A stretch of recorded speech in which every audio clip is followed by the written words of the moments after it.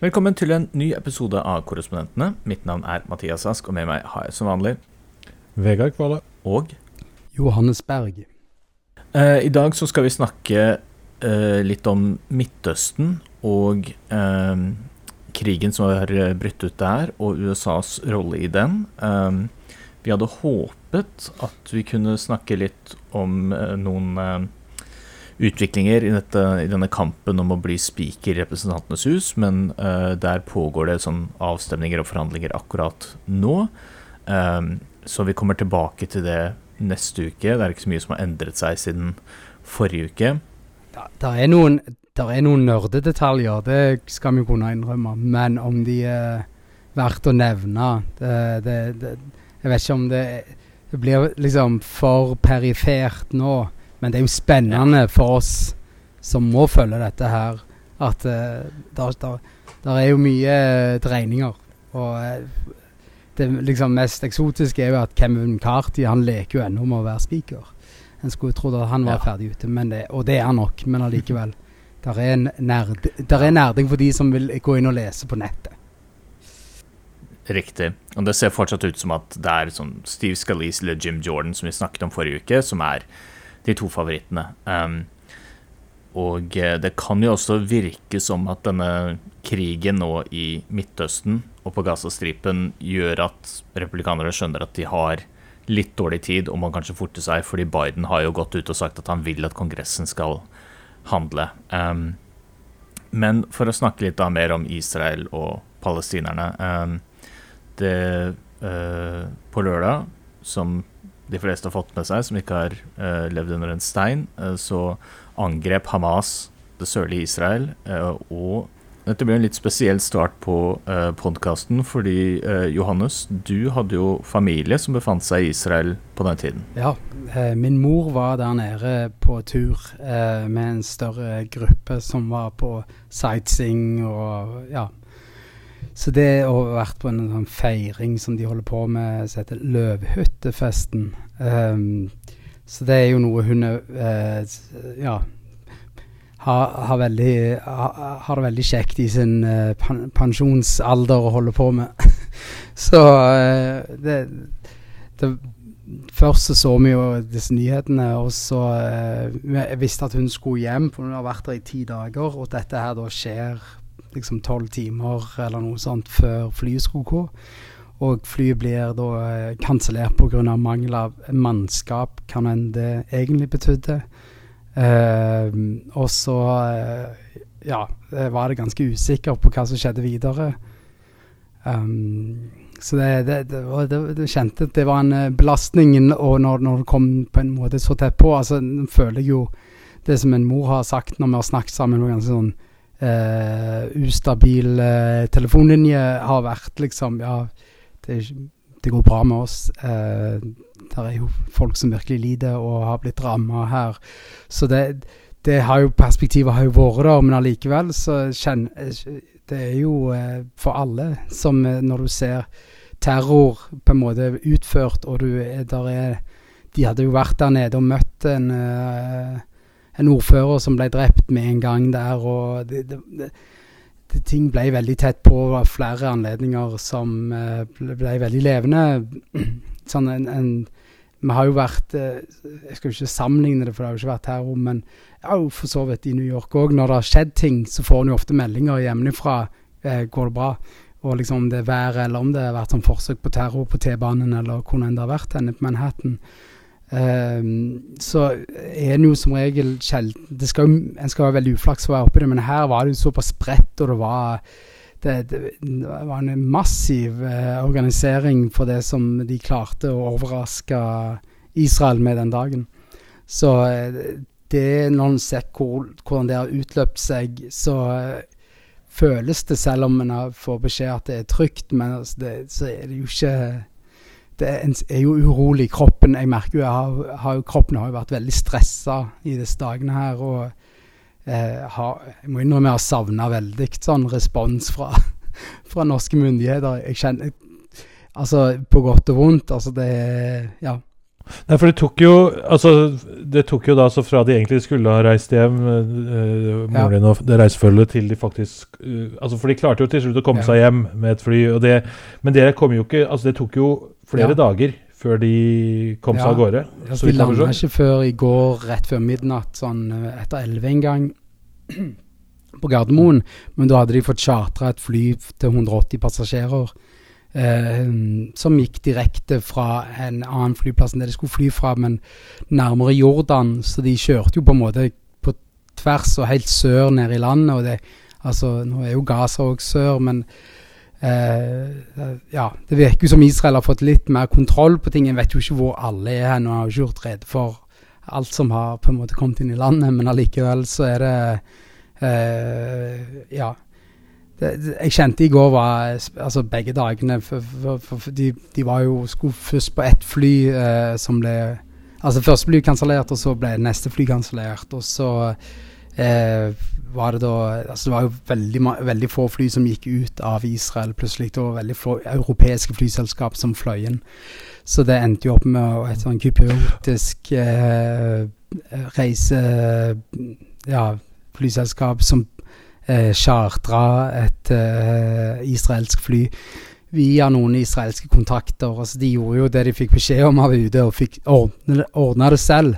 Nå har jeg forstått at UD ifølge nyhetene hjemme i Norge at de har fått et fly som en kan få plass på nå, så det er jo godt at Norge tar en viss fungerende arm der, men det ganske tregt, for å si det mildt. Det jo ikke før... Det har jo kommet en del kritikk mot UD allerede også, fra flere sånne nordmenn som har befunnet seg der, sånn, for at det har gått sent i forhold til andre lands UD eller utenriksdepartementet, utenrikstjenester. Jeg hadde venner her i til og med Texas som bare informerte meg, nå driver Amerika og henter ut, har en mortransport, andre amerikanske venner som har tilbudt bomberom i Tel Aviv som det skal jeg jo si da her, jeg har aldri kjent så mange med israelske familier eller jødisk bakgrunn i livet mitt, så når jeg flyttet til USA, så det jo veldig masse jøder her i Amerika og israelere, så det jo det har jo vært en voldsom sånn, fordi som har visst at det har skjedd med min moder, så har det jo vært veldig sånn omsorg her i USA og vilje til å løse det. Så det var jo sånn, kanskje du kan få henne på amerikanske UDs fly til USA på en eller annen måte. Jeg tror ikke det hadde gått, men allikevel, bare det å få den på en måte... Meldingen og støtten jo ekstremt, det jo helt motsatt, og den kom liksom i løpet av lørdag, den meldingen der, så det jo, men det skal jo sies også da, jeg husker jeg snakket med noen andre amerikanere her som jeg kjenner på lørdagen, og de var jo sammen, det ikke alltid krig der nede, det har jo, jeg forstår jo også liksom, en reiser jo der med, jeg har jo ikke vært, jeg har sjelden vært veldig begeistret for å liksom, når turer dit har vært tatt, og det jo en risiko, i hvert fall som en nyhetsreporter så ser en jo ting, og en følger jo litt mer nøye med på ting som skjer, og det jo ikke, en skjønner jo på en måte risikoen det medfører å sette seg i, og jeg forstår også at en vil reise der og oppleve kultur, og det jo på en måte den vestlige verdens liksom mye som har sprunget ut derifra. Så det jo det veldig blandet akkurat det der. Men jeg heller jo mot å heller være der det sikkert enn der det usikkert. Det i hvert fall veldig godt å høre at for moren din sin del så kom de seg greit hjem og sånn. Det var veldig bra. Så det selvfølgelig masse annen fryktelig lidelse vi ser og vitne til der nede nå, som helt ubeskrivelig nærmest. Helt utrolig. Jeg ser faktisk nå kom det til en melding om at det amerikanske State Department skrur opp tallene på antall døde amerikanere i dette angrepet fra 14, som Biden sa i går, til 22. Og at de tror at det tallet kan øke. Og så det jo gisler og ikke minst. Og det jo noe som du var inne på nå, Johannes, med at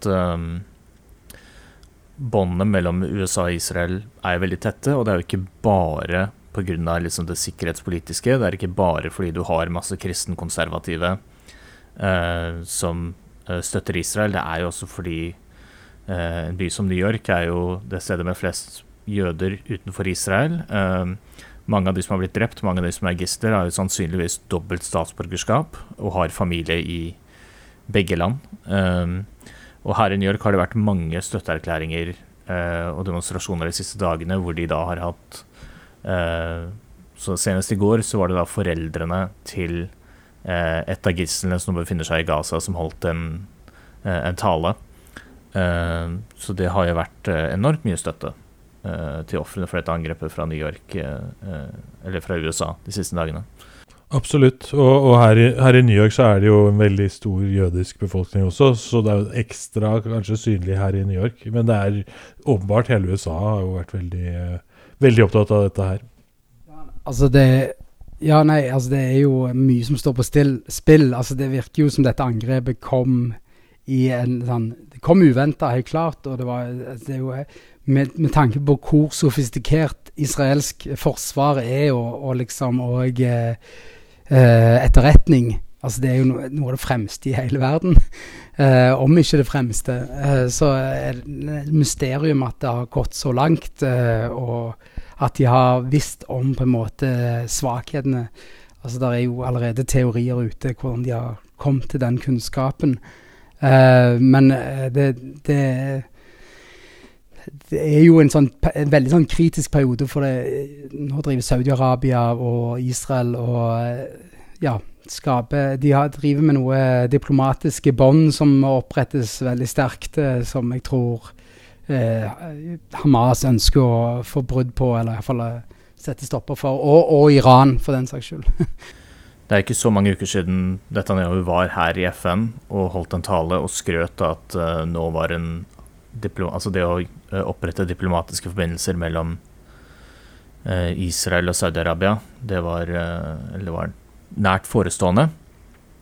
Og Netanyahu sa det ganske tydelig at han hadde rett, og kritikerne hans hadde tatt feil, at det gikk an å opprette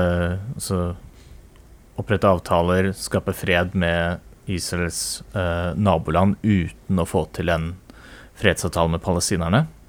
Nå ser jo ikke det veldig sannsynlig ut lenger, og Biden-administrasjonen har jo lenge hatt et håp om å gjenopprette denne Iran-avtalen med Iran. Så har de jo først hatt vanskeligheter fordi Iran ikke stolte så mye på USA lenger etter at Trump rev I stykker avtalen. Så kom det et ny president I Iran som var mye mer sånn hardliner, og nå kommer dette angrepet, så Iran-avtalen også, den tror jeg det liten sjanse for at blir gjenopprettet på noe tidspunkt, I hvert fall I nærmeste fremtid. Ja, og så det flere eksperter som peker på også dette med Netanyahu, og at hans posisjon nå kan være ganske svekket etter dette her, altså nettopp som du påpekte, Mathias, med at han har liksom framstått som at han har vært en sånn garantist for sikkerhet I Israel, og så har de da klart å ikke fange opp dette angrepet før det skjedde, eller fått stanset det tidligere, og det kan jo bli hans virkelige ettermæle her, at han ikke klarte å gjøre det. Ja. Og jeg kan også bare ikke understreke nok hvor upopulær Netanyahu I det demokratiske partiet, og har blitt det de siste 10 årene, fra liksom å snu ryggen helt til Obama, til å være kjempegod venn og alliert av Trump, og alt det andre han har gjort. Og det jo, ikke sant, og så vi jo altså her I USA da, så har jo, ikke sant, Biden var ute på tirsdag med en veldig sånn klar fordømmelse av dette angrepet, veldig støtte til Israel, og det ligger veldig fast I USA, men det har jo vært en endring innad I det demokratiske partiet det siste, som du sier, de siste 10 årene, hvor det har vært en større forståelse for også på en måte en sympati for undertrykkelsen av palestinere og deres fryktelig vanskelige livsvilkår, som selvfølgelig ikke blitt noe lettere som følge av dette. Tvert imot, dette det jo fryktelig mange på palestinsk side som også lider fryktelig akkurat nå, som følge av alt dette. Og der det jo flere I demokratiske partier som liksom vil forsøke å påpeke det også, og debatten der har jo forandret seg veldig de siste årene. Jeg bare skyter inn en kjapp ting, og det en statistikk jeg så. Dette ble twittret av en israelsk journalist for Axios, som ganske anerkjent. Han skrev at 48% av israelske husstander så talen til Biden i går. Og jeg tror ikke det var i nærheten av 48% av amerikanske husstander som så den talen. Eller norske. Ja. Men det helt riktig som du sier, Vegard. Jeg glad du tok opp det, for jeg synes også vi kan snakke litt om hvordan Midtøsten-debatten i USA, for jeg enig med Vegard at den har endret seg en del på de årene jeg har bodd i USA, at det blitt et mer sånt åpent rom for å snakke om situasjonen til palestinerne. Og det henger kanskje litt også det, sammen med det jeg sa om Netanyahu, at han har vært så uspiselig for demokratene, at de har begynt å se litt mer sånn bak politikken hans også. Men nå skal det jo sies at det har jo vært et veldig sånn backlash, særlig mot en del sånn studentsamfunn og studentorganisasjoner som har gått veldig langt i å ikke fordømme, eller i noen tilfeller hedre dette angrepet på sivile. Det jo ikke sant, for det jo også på den mer sånn progressive siden i amerikansk politikk, så det jo også de som da går for langt i dette, og som på en måte på et eller annet vis forsøker å unnskylde angrepet fra Hamas med at dette her palestinerne har blitt undertrykket i mange år, dette her israelsk apartheid og sånne ting. Og det klart at palestinerne har fått en veldig brutal behandling gjennom veldig lang tid, men dette terrorangrepet kan jo ikke forsvares av den grunn, på en måte. Og det så vi blant annet, særlig Harvard har jo kommet i veldig hardt vern siste tiden, for der var det jo studentorganisasjoner som gjorde dette, og rektoren der var jo da ute var det tirsdag, og tok litt avstand fra det de sa da. Og det samme med i New York her, så var det jo en svær demonstrasjon til støtte for Palestina på lørdag, eller det må være søndag. Ja, og der også var det en del sånne uttrykk for liksom, at man nærmest liksom, støttet dette angrepet, og det tok jo flere også veldig progressive politikere avstand fra. For eksempel AOC jo en av de som var veldig sånn tydelige på det, ganske raskt på at dette her går man for langt i å måtte forherlige en brutal terrorhandling. Israel og Palestina-konflikten har jo lenge vært et veldig sånn betent tema på venstresiden, og litt hvordan de skal behandle det, for du har jo til og med hatt en gruppe som heter sånn Demokratisk majoritet for Israel, som et superpack, og de har jo gått ut og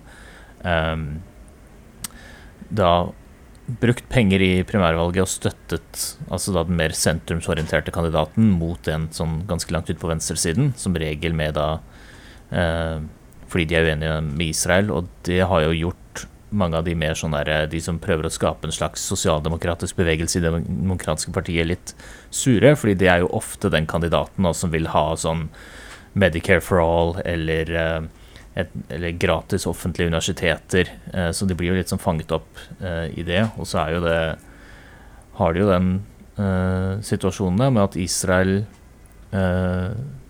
bryter jo FN-resolusjoner med behandlingen av palestinerne, samtidig som at vi har sett de siste årene i USA at jøder blir stadig mer utsatt for hatkriminalitet. Vi hadde jo en forferdelig skyteepisode i en synagoge for et par år siden.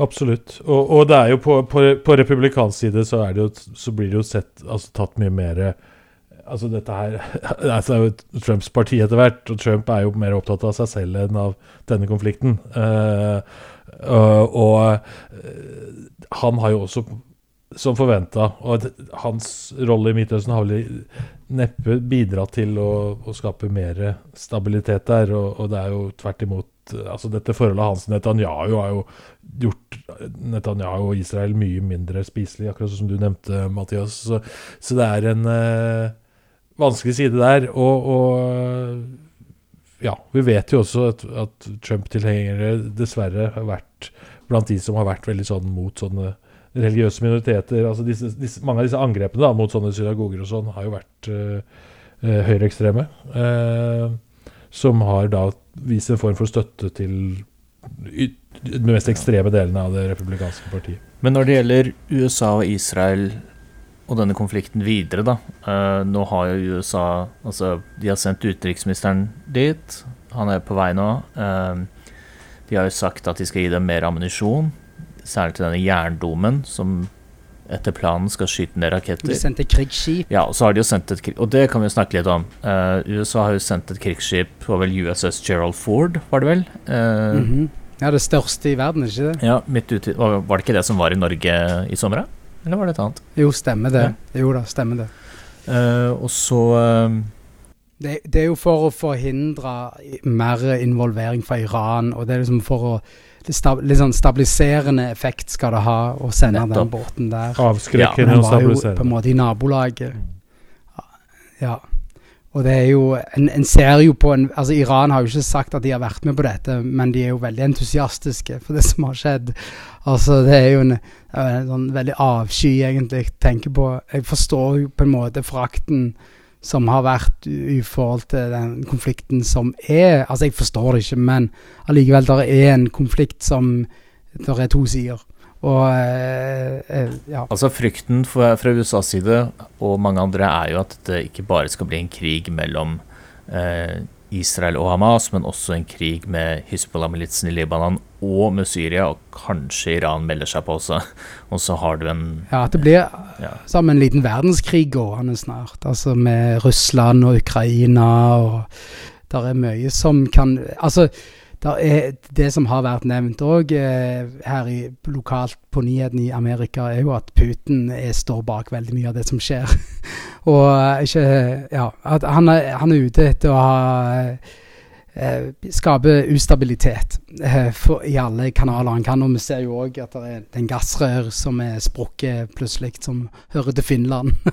Så der Zelensky har jo også vært ute og advart nå om dette, for hans del så det jo også viktig at fokus ikke forsvinner helt fra Ukraina, selv om denne krigen også kommer, fordi det kan bety at Russland føler at de får større handlingsrom i Ukraina også, til å begå ting der, når fokuset flyttes i resten av verden. Ja. Jeg tenker i hvert fall sånn jeg kjenner i USA, så kommer de til å ha veldig mye fokus på seg selv, og republikanerne kommer til å kritisere Biden for at han skulle forsøkt å forhindre dette angrepet på noen måte.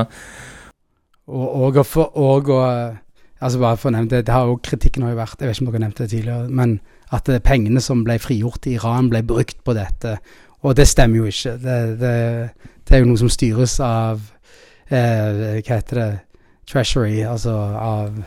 Ja, men det var jo også, altså dette jo ikke penger, dette var jo penger som visst nok var i en Sør-Koreas besittelse for noen oljeavtaler de hadde gjort, og så på grunn av disse sanksjonene som ble gjort mot Iran de siste årene, så var jo de pengene fryst. USA sa dere kan ikke gi dem til Iran, og så har jo nå endelig USA sagt det kan dere, og de pengene har vel ikke blitt brukt ennå. Tanken om at Iran kan ha tatt de pengene med en gang og brukt dem på å finansiere terror på Gazastripen eller i sørlig Israel virker jo veldig usannsynlig akkurat nå. Nei, altså, generelt så kritikken fra opposisjonen både i Israel og her at Netanyahu svak, Biden svak, og det det som Hamas har utnyttet, og det som Trump mener at det hadde aldri skjedd under han, sammen med Ukraina-krigen. Aldri skjedd under han. Og hvis vi da skal knytte det litt inn til det som vi snakket om innledningsvis med speakervalget i USA, så har jo også da Kongressen, og når dette dramatiske da skjedde i Israel, så har Kongressen vist seg helt handlingslammet, for de har jo ikke, uten en speaker, så får ikke de vedtatt noen som helst form for støtte til Israel heller. Så de jo litt sånn fanget i dette, uten et fungerende kammer. Og nå, mens vi i ferd med å avslutte denne episoden, så kan jeg si at Steve Scalise har vunnet av det første denne interne avstemningen innad i det republikanske partiet. Han slo Jim Jordan. Han vant 113 mot 99, så et ganske splittet parti der altså. Så nå jo, slik det ser ut som nå, så ser det ut at da Scalise blir da kandidaten som de skal prøve å få valgt når hele representantenes hus skal stemme. Men Scalise, akkurat som McCarthy, har jo bare råd til å tape noe sånt som 4 republikanere, så må jo håpe da at i hvert fall 96 av disse 99 som stemte på Jim Jordan sier at de har lyst til å stemme på han. Vi får se. Det blir spennende å se. Vi kan nok kanskje lage... men hva det de har... Gå litt inn i nerdingen her. Hva det de har på en måte løpt på? Hva har vært deres egen kampanje? Hva Jim Jordan sin liksom, strategi for å bli speaker? Hva Scalisens strategi for å bli speaker? Hva det de har sagt? Altså, de har jo nå brukt en uke her på å holde sånne innlegg foran resten av partigruppa for å snakke om hva de har tenkt å gjøre. Et par interessante ting som har kommet ut. Ene var jo det var et medlem av partiet som spurte vant Trump valget i 2020 eller ikke? Og der var det vi har jo ikke lydopptak eller engang noen sånn utskrift av hva som ble sagt, men det som har kommet frem i amerikanske medier at de begge skal ha vært litt sånn nølende til å si at Trump hadde tapt, og at en del sånne sentrumsrepublikanere var ganske skuffet over det, men altså Jordan vet vi jo var veldig innblandet i å prøve å få gjøre om valgresultatet sammen med Trump i 2020. Scalise kanskje ikke like mye, men de vel begge veldig redde for å miste tilliten til denne utbrytergruppen da. Så det også noen veldig sånn kompliserte ting om hvordan de skal avverge en ny sånn shutdown, og hvordan de skal få til budsjettforlik. Og der har de vel begge egentlig sagt at de tror de trenger en ny sånn midlertidig avtale, sånn som McCarthy fikk til ikke et ordentlig budsjett. Ja. Nei, altså, men Jordan, han har, det jeg forstår, det han har sagt at han jobber for alle konservative, eller han har gått ut veldig generelt til på en måte replikanerne. Sånn, han har ikke vært veldig sånn spesifikk på hva han skal gjøre, men han har liksom gått generelt ut og sagt at han skal gjøre alle glade eller noe sånt, så jeg forstod det. Så det jo veldig vagt, men allikevel sikkert... Uansett så begge de to veldig konservative kandidater. Altså, Jim Jordan Trumps mann, og Scalise har jo selv omtalt seg selv som, hva var det, som David Duke without the baggage? Nei, hva sitatet der?